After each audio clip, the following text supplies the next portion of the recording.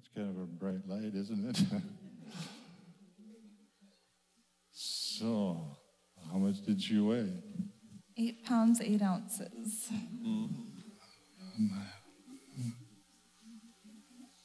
Well, welcome to the church family too.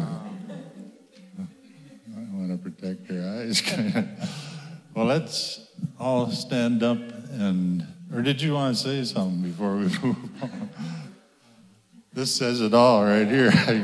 She does. Hallelujah. Well, let's release the kids, not you yet, Novella, but the kids to their class, and let's get up and let's greet each other in the Lord. We have our normal Wednesday activities at the Touch Point at 9 a.m., and of course at 6 o'clock we have Amplify Youth Group, the kids' activities, and men's group. As far as upcoming events go, we have a few things coming up here. We have an Easter breakfast from 9 a.m. to 9:30 a.m. on Resurrection Sunday. That's April 9th. And the worship service, of course, at 10 o'clock as usual. There's a Freedom Rally being hosted by the American Experiment on Tuesday, April 4th from 11 a.m. to noon in the Minnesota State Capitol Rotunda. There'll be a motor coach for this Freedom Rally that's going to leave the Senex Station on the south side of Bemidji at 5:15 a.m. There'll be lunch provided. There are some other time stamps there that you can look at on the announcements online, I'm sure. But that will be $30 a person. If you want to know more about it, you can contact Carla Mandrell. We also have an announcement from Vicky. We're looking for one or more people who can help a young, spirit-filled woman arriving from Singapore who will be serving as a pediatric doctor in our community. She needs a place to stay until she gets an apartment for herself in the Bemidji area. She needs someone to help her with her driving skills. She's hoping to get a car, and so she's also going to be looking for that. Looking to get a car probably preferably on the cheap side, right? But something that works. More details are available if you want to know more. She's going to be coming on April 11th, so not too long from now. Contact Vicky at the number on the screen. And there's an announcement. There was an announcement in the bulletin about the Jesus movie, and I was told this morning that it is no longer, the Jesus movie is no longer in the theaters. So don't be saying that we told you to go see it this week if it's not in the theaters anymore. So you heard it here. A couple other things. I was handed this morning and told it was going to be on here. There's going to be a men's prayer breakfast put on by the Full Gospel Business Men's Fellowship in America on Saturday, April 1st, in the Beltrami Electric Conference Room. It starts at 8 a.m.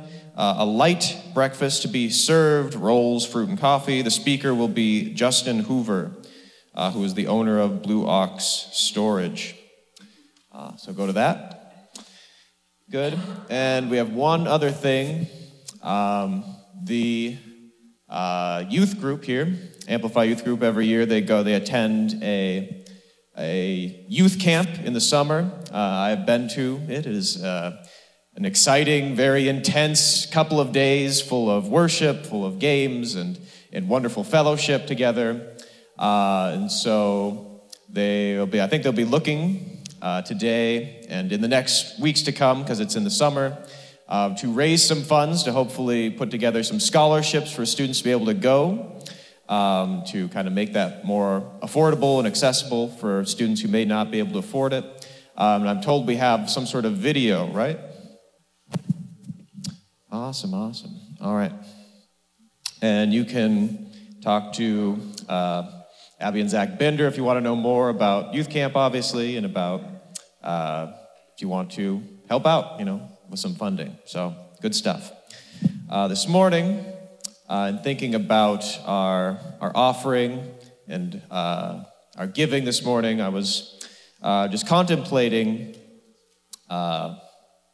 the upcoming Easter season, right? The time we celebrate Jesus' resurrection, his coming, his being here and rescuing us from our sin and death. And I was thinking about the season in terms of something I've been talking about the last few weeks. If you've been here, you know I've been talking about feasts, right? The feasts of the Lord. And we know that before Jesus was going to go to the cross, the feast they were celebrating at the time was the Feast of Passover, which won't be this week, but will take place next week.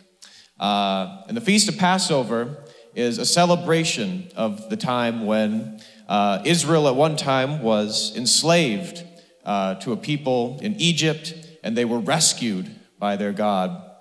And I just wanted to think about that story for just a couple of moments this morning, because I think it's really, I think it means a lot to me. I was thinking more about it, and it really spoke to me this week. In the story of Israel being captured by Egypt, we are told about an evil king. His name is Pharaoh.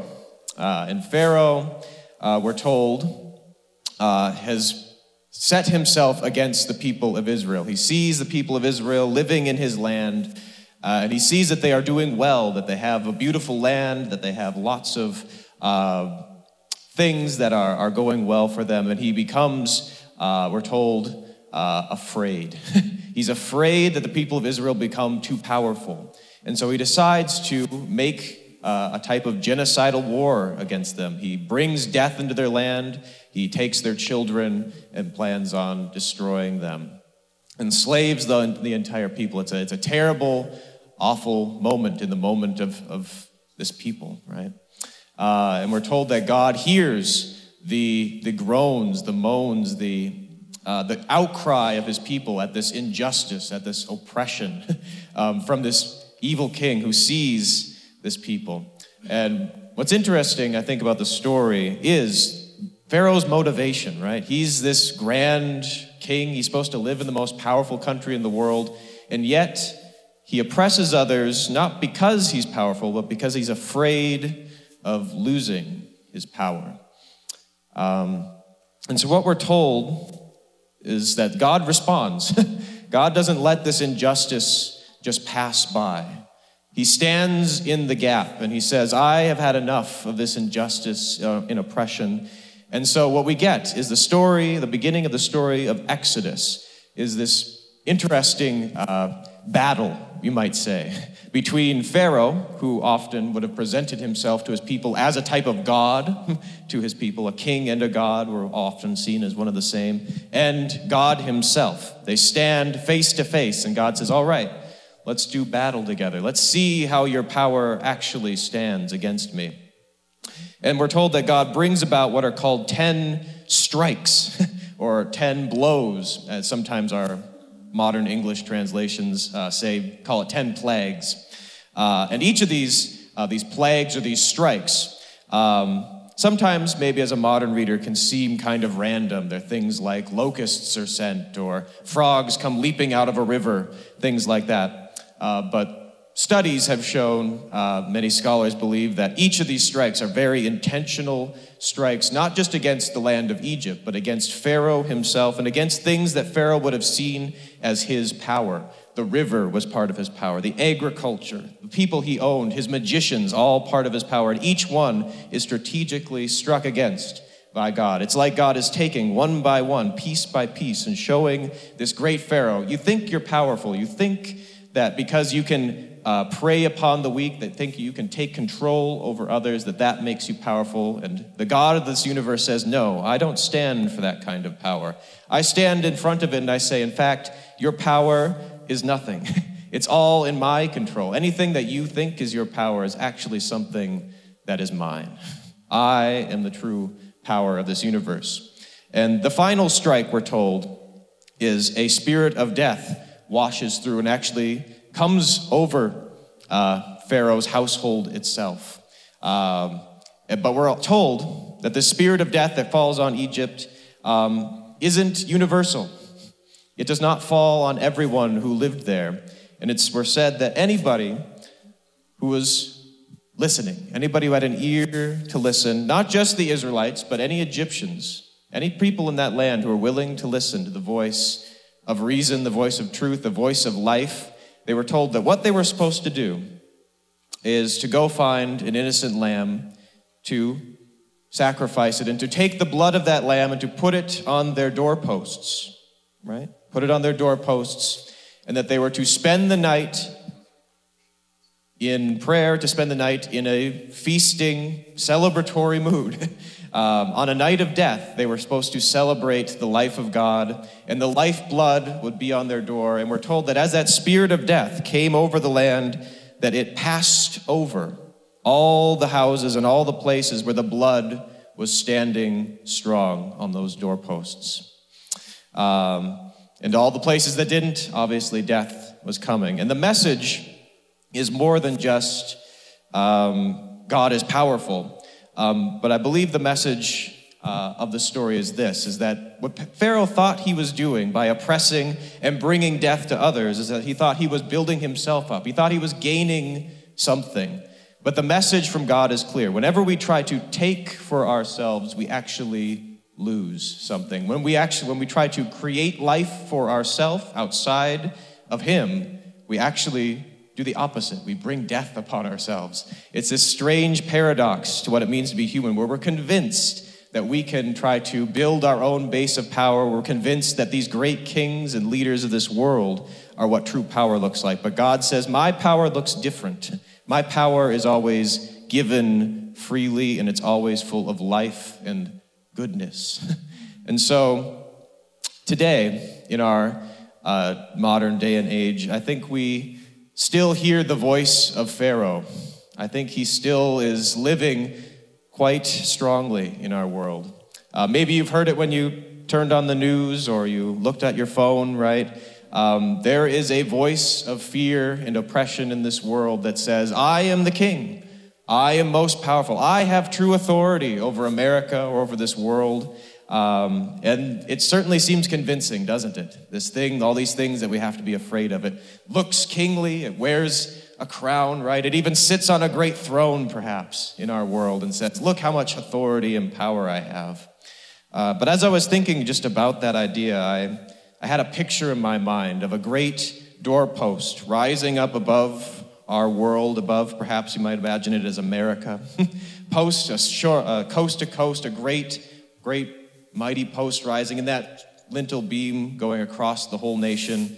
And I saw that blood on that post, and it was as red and as vibrant and as alive as it ever was than the day that Jesus spread his arms out and sacrificed himself and gave it for us. And that living blood is dripping off of that doorpost. And when it falls, when places it hits, it reveals the truth that the authority of death and fear and darkness in this world is an illusion. The real authority is in the blood of Jesus. And every place those drops of blood fall, we find hope springing forward. We find people being revived and renewed in Jesus. We find people finding the life of God himself. And we're seeing it, aren't we? I think even last Sunday, we might say there was a drop of that blood falling amongst us, wasn't there? And I saw it the night my beautiful novella Joy was born, a drop of life and hope and goodness that I can hold firm to. So I'm not afraid. I'm not afraid for what my little Vela will have to face in this world, because I know that my Jesus will be with her. So, Father, we raise that up in your name, and we remember your goodness. We remember that even in the midst of darkness, those people in Israel, they were in the midst of slavery in the darkest circumstances. But Jesus, you are greater. You are the true authority, the true king, and you peel back all the things that this world says are so powerful and so dark and amazing that no, your goodness, your life that was given to us is the true power. And so Jesus, we hold to that. We trust in that in these coming weeks, and we just pray that as we enter into this Easter season, we'd be ruminating on that we'd be holding firm and growing stronger, walking forward in this world, knowing that you are with us. In your name, we pray. Amen. Oh, we're calling Dan up, right? Where's he at? He's going to be bringing some word to us about healing today, I hear, so be listening closely.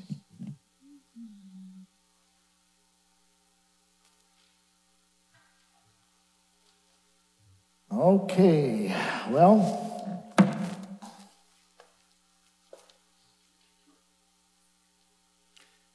the message through the song this morning is God is good. Yeah. And He is. And He likes you. And you haven't offended Him. You can't offend Him. You can't discourage Him because He has an everlasting love for you. Chris was going to type my notes last night. I told her, forget it. I had designed this really nice, you know what a wordsmith is? You kind of get your concepts and you got this really, these cool things that connect. And it's a masterpiece. Well, yesterday afternoon, like the Lord just laid a plow right through the middle of it. I said, okay, it'll be that way. They're just going to have to take over, and I think that's what He wanted anyways. But the one thing that I was telling Chris last night, I said, and it's not our ability. I was thinking back, it's funny how one particular year comes up in my mind. It's 1977. I was doing for part of the year, I was doing an internship at Midwest Challenge.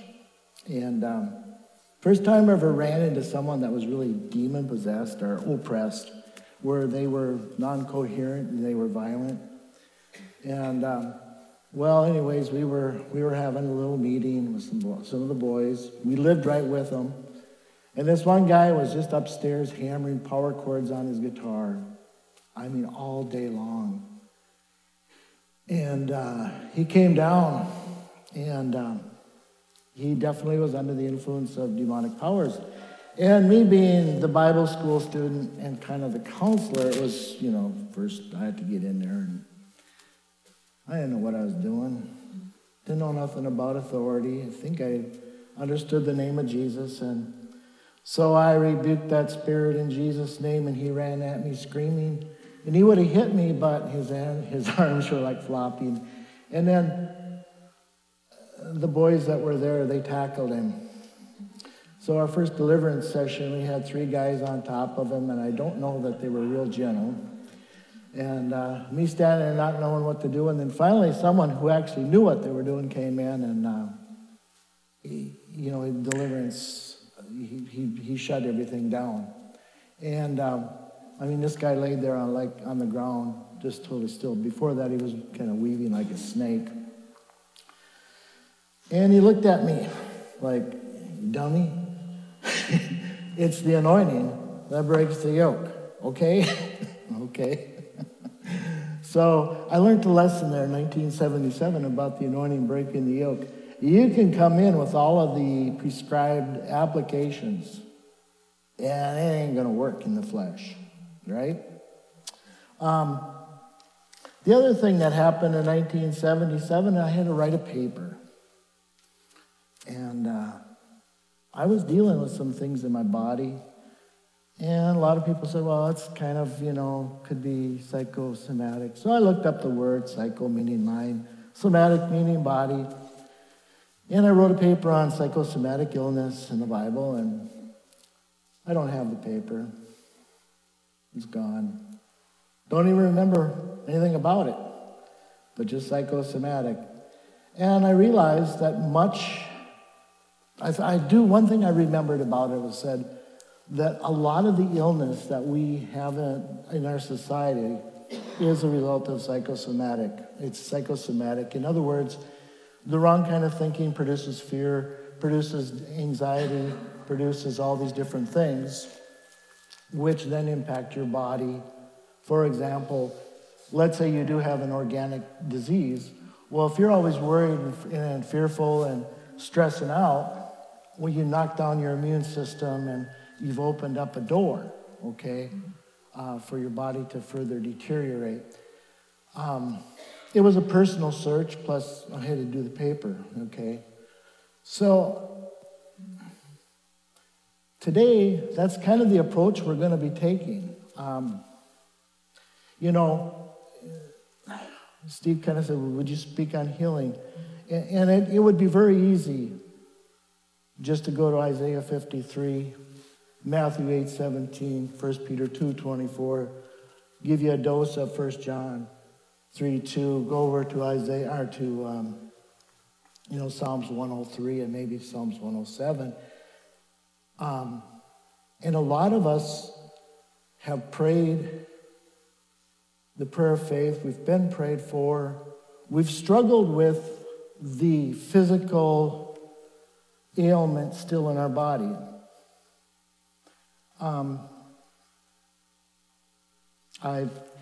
The reason I can speak on this is because I had decades where I suffered with a chronic illness.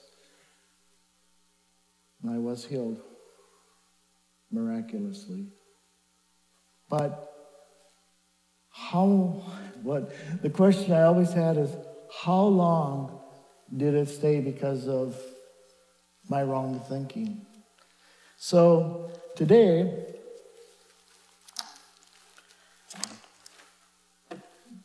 we're going to look at the Word of God regarding that. This isn't on the projector, but Proverbs 4:20 says, "My son, attend to my words. Incline your ear to my sayings. Keep them, or don't let them depart from before your eyes. Keep them in the midst of your heart, for they are life unto those that find them, and healing to all their flesh." Okay, so that's what we're going to do. I'm going to ask you to look at the screen with your eyes. I'm going to ask you to hear with your ears. I'm going to ask you to deposit the Word of God into your heart. And we're going to start with Matthew 6, of all places. You know, if you ever wondered about someone sitting down when they're preaching, Jesus sat down when he delivered this message. So it's on good ground. You can sit and preach. Jesus did. Okay, let's go. Got to make sure we get the right verse here. We're going with Matthew 24 through 36. And I'm going to read it in the King James. Not because I'm holier than thou, but that's just the translation that I studied out of when I was young, and I've memorized, and that's where I work, okay? That's where my toolbox is. Starting with Matthew 6:24, "No man can serve two masters, for either he will hate the one and love the other, or else he will hold to the one and despise the other. Ye cannot serve God and mammon. Therefore I say unto you, take no thought for your life, what ye shall eat or what ye shall drink, nor yet for your body what ye shall put on. Is not the life more than the meat, and the body than raiment? Behold the fowl of the air, for they sow not, neither do they reap, nor gather into barns, yet your heavenly Father feedeth them. Are ye not much more better than they? Which of you by taking thought can add 1 cubit to his stature? And why take ye thought for raiment? Consider the lilies of the field, how they grow. They toil not, neither do they spin. And I say unto you, that even Solomon in all his glory was not arrayed like one of these. Wherefore, if God so clothed the grass of the field, which today is and tomorrow is cast into the oven, shall he not much more clothe thee, O ye of little faith? Therefore take no thought, saying, what shall we eat, or what shall we drink, or wherewithal shall we be clothed? For after all these things do the Gentiles seek. For your heavenly Father knoweth that ye have need of all these things. But seek first the kingdom of God and his righteousness, and all these things shall be added unto you. Take therefore no thought for the morrow, for the morrow shall take thought for the things of itself. Sufficient unto the day is the evil thereof. Okay. Jesus said, don't take any evil thought or any anxious thoughts. They're really destructive. They mess you up. If you notice, you also have the power to choose. You have to take the thought. I like the illustration. I think I first heard it listening to a Derek Prince tape back in 1971, where he talked about thoughts. Thoughts come over us like birds. He said they'll fly over us. Okay, here comes one. Sometimes up when we're in Alaska, you had to be careful out on the fuel dock because they like to bomb you. But here they come. Okay, so you can allow that thought to land or you can shoo it off. Derek Prince says, thoughts are like the birds of the air. They'll fly over you, but don't let them nest. So how do we make them? How do we let them nest? We embrace them by saying them. Oh, I just know that I'm going to have rheumatism just like my great-grandpa, and they don't have rheumatism. I've seen this. I mean, I'm not just making this up. I've actually seen people say, I'm going to have this because it's in my genes, it's in my generations. My mom did something really unique. She looked at me one time and says, well, diabetes is not in our family. You'll never have that. My mom was not what you call she was just a very common person, didn't know her Bible. Very kind person. She's, no, you'll never have to worry about diabetes. And we don't ever have, what was the other one? Anyways, there was another particular thing that people have, where your part of your stomach pops out. What? Hernias, yeah. It says hernias do not run in our family. They don't. Seriously. And they don't. And no one breaks bones in our family. So there you go. Never had a broken bone that I know of. Might have cracked one, I don't know. But anyways, taking a thought by saying it and also by meditating on it. You take this thought and you bring it in and you pat it on the back and you get frustrated with things and you feed the fire, Well, that's how you take a thought.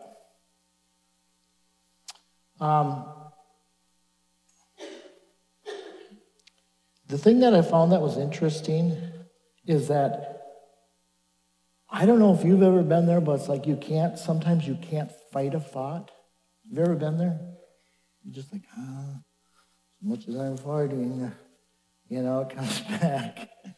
One thing I noticed is that in verses 25, 27, 28, 31, and 34, thought is talked about. And what's unique about that is that's the number of grace. So we need to totally rely on the grace of God to combat negative thoughts. Don't say them.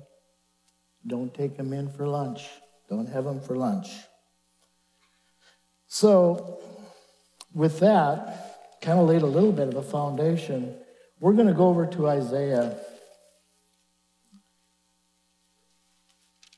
And I guess I didn't mark it. Anyways, Isaiah 23 or 26:3.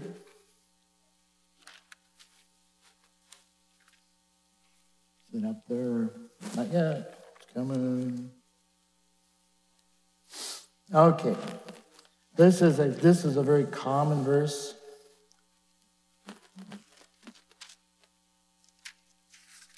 Get to say it from memory, but anyways.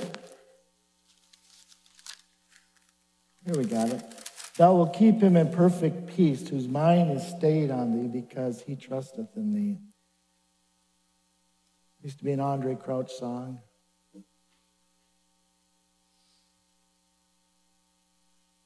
Around that verse. That was good. But thou wilt keep him, God himself, will keep you in perfect peace. What's so weird about perfect peace? That's like saying shalom, shalom. It's emphasized heavily in the Hebrew.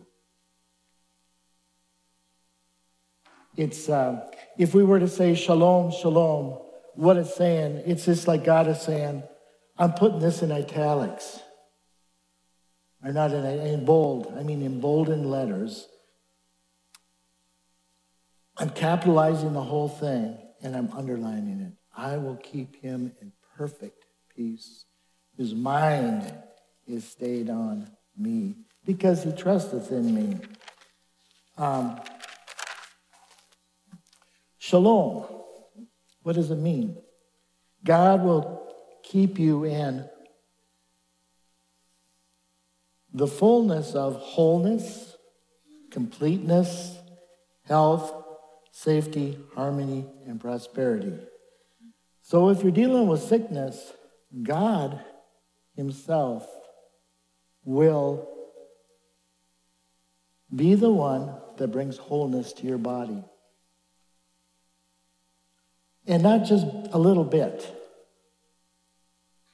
In Psalms 23, it says, my cup runneth over. I can bring it right back to shalom, shalom. It's not God's just going to give you enough. He's going to let that cup roll. Jesus said in the Gospels, he said that he came that we might have life. But it wasn't just life. He said that you might have life and have it more abundantly. John 10:10. Not just enough. God is not the God of just enough. He is the God of more than enough. So here's the question. You know, if you're fighting in your body with something, and I've been there, I know.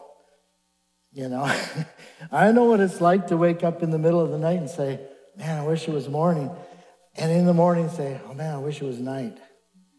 I know what that feels like with pain and stuff. And God is saying, I am more than enough.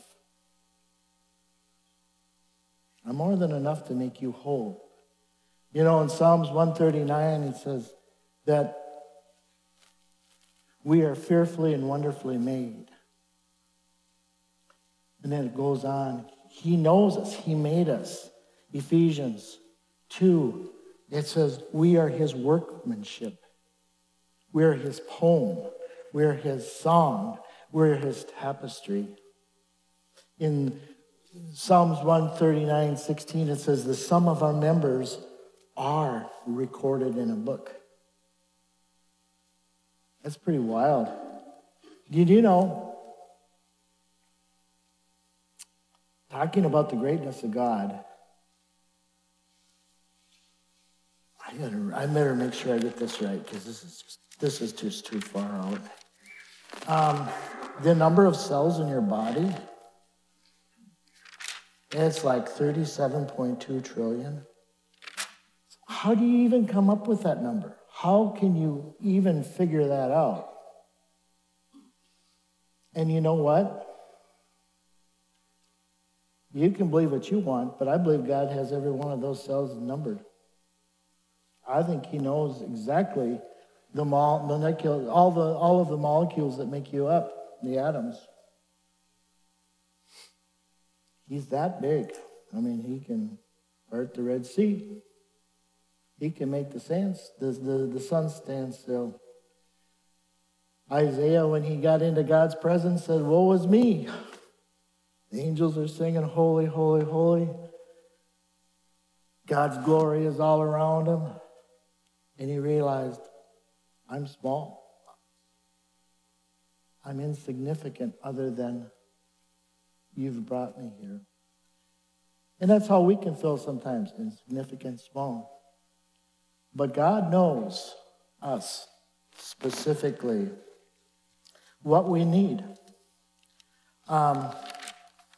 It also says that, I guess we got to, the Heavenly Father knows everything, knows all of our need. We read that in Matthew 6. He knows our need. He's not surprised. He knows if you're fearful. He knows if you're worried. He knows if you're anxious. He knows if you're, whatever thought is a contagion in your body and messing you up. And he doesn't want that for you. Jesus said, you're the light of the world. It was actually to the Jewish people, but you're the light of the world. A light to the world does not, gotta be careful here. You shouldn't look like the world. Let's just put it that way.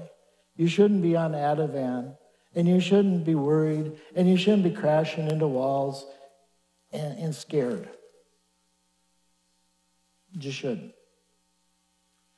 The other reason is you are the temple of the Holy Ghost.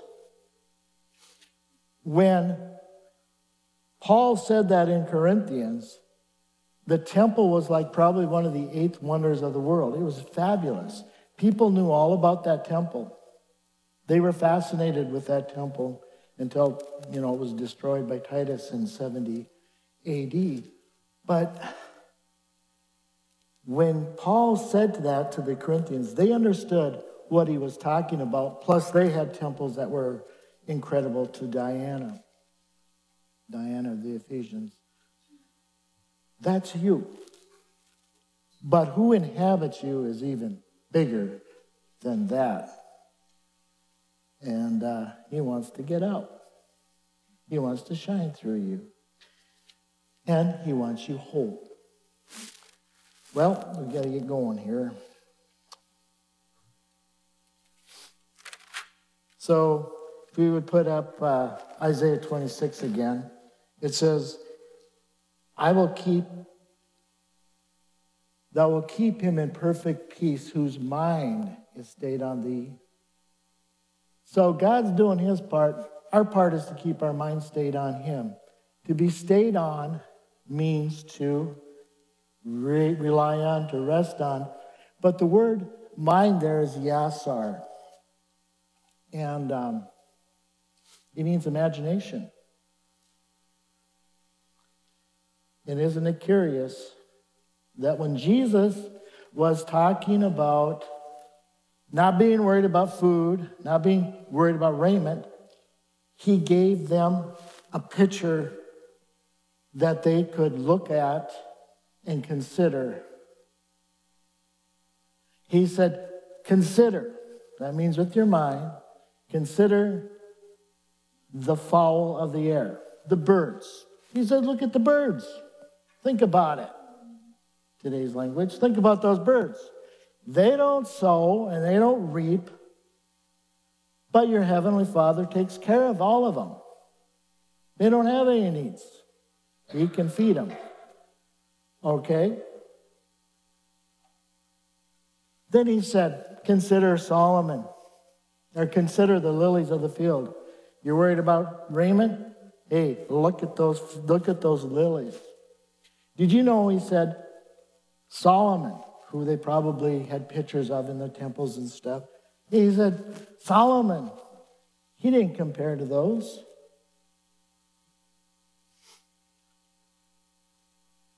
So, how do we wrestle this thing? How do we keep our mind stayed on him? Through our imagination. I don't know if you've ever been in a spot where things looked rough and you can imagine everything possible going wrong. Have you ever been there? Oh, this is going to happen next. You know what? I can just tell you it's going to happen.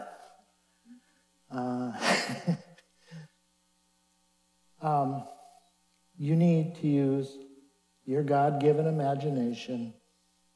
And you need to get into the Word of God. See, when you get into the Word of God, we quoted Proverbs 4:20.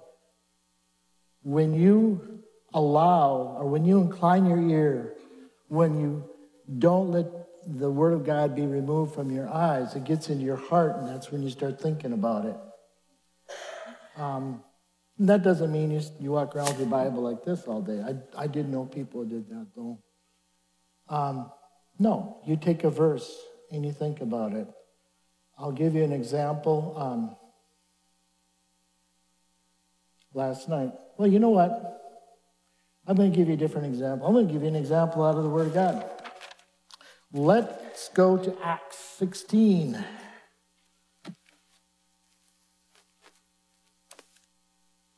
We're going to go to Acts 16, 23 through 26. Now, I want you to think about where these guys are and what's happening. And when they had laid many stripes upon them, I mean the good old-fashioned beating, and it hurt, they cast them into prison. These aren't these modern-day prisons with nice beds and TVs. Charging the jailer to keep them safely, who having received such a charge, in other words, don't mess up on this, or you're in trouble. Having received such a charge, thrust them into the inner prison. That means there's prison and there's inner prison, and it's dark in there, dank. Some people said there was probably sewage running through there. There were rats. And he made their feet fast in the stocks. Could you worry in that situation? I could. Oh my God, I'm going to get, Heavenly Father, God, I'm going to get infection in my back from all of the disease and bacteria around me. I know I'm running a fever. What's going to happen to the church? What are they going to think of us? We're in jail, We're going to miss our next missionary journey. Man, my feet hurt. They're in these stocks, and I don't want those rats to start nibbling on my toes. And I don't want to get sick from all this sewage going around me. Man, I'm too young to die. I could die down there. Could just forget about me. Could you worry? I could. This is where the song part comes in. Actually, Isaiah 26:3 is part of the song of rejoicing for Judah. Music has a big part to play in our lives. It says, and at midnight, not at 10 o'clock, not at 9 o'clock, it's dark down there anyways, Paul and Silas prayed.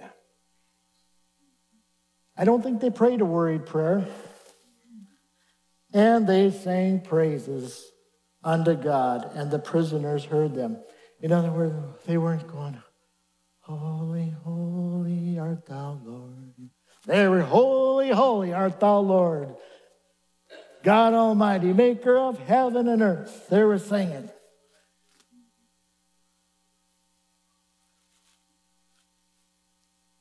Sometimes, when you get worried thoughts in the middle of the night, you probably don't want to wake, people up in your household, but you can start singing about the glory and the righteousness of God. It's better to have that in your mind than to have some other ungodly thing going through your head that doesn't help you anyways. Like I got a broken heart and a worried mind. I'm sitting here in prison doing my time. You don't need that. Or I'm badly broke, I'm badly bent, but I ain't broke yet. Those are old bluegrass songs. But anyways, you need the praise of God inside of you that will spring up. That will keep your mind stayed on him. So during the day, you want to be putting good stuff in your mind. You might want to just take one verse. Say, Lord, you know I'm busy. I got to go to work and stuff. Will you give me one verse? And take that verse and just kind of let it keep going through your mind. Keep it, and every once in a while, just click over to that. I am the Lord that healeth thee. Wow, okay. I am the Lord that healeth thee. I am the Lord that healeth thee. Maybe get the music to it, you know. Let it become part of you. Hear it. Line your ear. Pay attention to it. Focus on it. Don't let it depart from before your eyes. That doesn't mean you're staring physically at something, but you can have something in your eye without looking at it. That makes sense. I think it's the eye of your imagination, actually. And it's going to deposit in your heart. So, getting back to the very end of that verse, it says, because they trusteth in me. The difference between the world system, the kingdom of the world, and the kingdom of God is we trust God. So, there we have the Word of God. If you put this into practice, it'll change your life. Guaranteed. Because it's not me guaranteeing it. God says, I will. I will. I will keep him in perfect wholeness, or her in perfect wholeness. I'll take care of it. Let's pray. Heavenly Father, we thank you for your word. We thank you that you are the answer to every situation that we can possibly come up against. You care for us with a never-ending love. And Lord, we thank you for your patience with us. Because sometimes we're just stupid. And we need you. So, Father, we ask a blessing on each one. And we declare a benediction over everyone. Now unto him who is able to do exceedingly abundantly above all that we ask or think, according to the power that worketh in us. In Jesus' name, amen.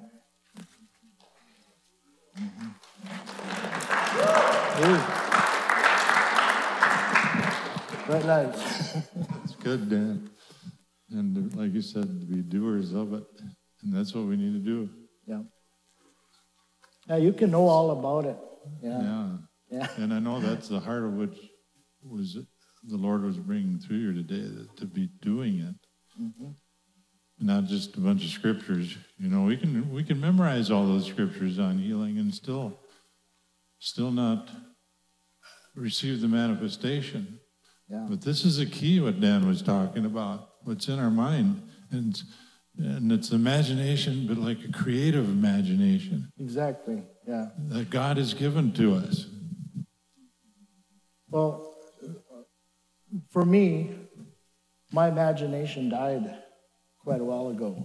It's resurrecting now. But I got to the point where I couldn't imagine anything.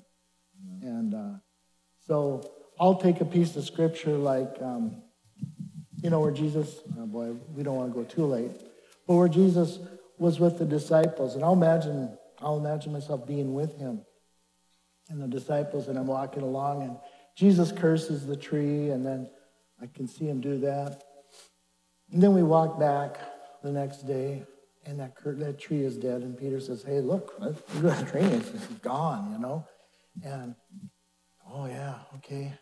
And Jesus looks at everyone and says, well, he says, and then I'm mixing another gospel into Mark. He goes, if you have the faith of a mustard seed, you can say unto this mountain, be thou removed, be thou cast in the sea. And if you don't doubt in your heart, but believe those things that you say shall come to pass, it'll happen. And I can imagine looking at that mountain and going, so Lord, can I just push mountains around? And no, you can't do that because the faith comes from me. And You know, that's been a fallacy too. Like we think, well, we build our faith, we have our faith. No, we're given a measure of faith. God gives us faith. And if you don't need faith to move a mountain, you don't have it. You don't need it, you know. But then I can say, okay. But he said, what sort of things you desire? When you pray, believe you receive them. Okay, I can believe that, you know, this and that and the other thing. But so often, you know, it's just like I can see that in my mind now. I can draw the picture. And I don't know how many of you are like I was. My imagination was just flat. I didn't have it, you know. And so that's what I'm doing to rebuild it. And I know that there's health, healing, and restoration occurring in my body, you know. You know, I just had a thought that hope is kind of connected with imagination, isn't it? Exactly, yeah. I mean, and faith is the substance of things hoped for. Yeah. But see, hope is important there too. Yeah. I mean, it's what you see. It's like you were talking about, you can see beyond what you see. Yep. In the natural, you can see beyond what the circumstance is right now. You see beyond that pain that you were experiencing in your body. You see something beyond that. You see the Word of God. Yes. And He's eternal. The Word of God is eternal. Yeah. It's like... Amen. You see the Word of God and what He has said. Mm-hmm. And that's what we need to do. Yeah. So. Hallelujah. Thank you, Lord. So we receive that today. Amen. And we want to be doers of it. Anybody that would like prayer, please be free to come up here. Well, let's fellowship together, encourage one another. And Donna Maria, I believe, have a meal for us. And so we'll enjoy that together. But let's be doers. Next week, we'll have communion together. And Kent and Chantal will be with us also next Sunday.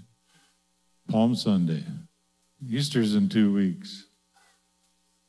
You know what, Abby and Susan, could you come up, or maybe Zach too, but for sure Abby and Susan Rock, I need to talk to you just a second about Easter Sunday. Hallelujah. God bless you all.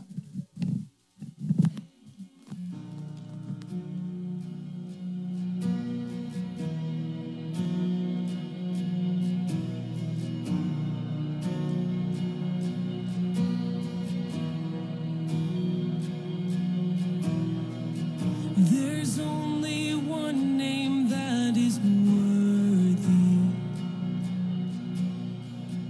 There's only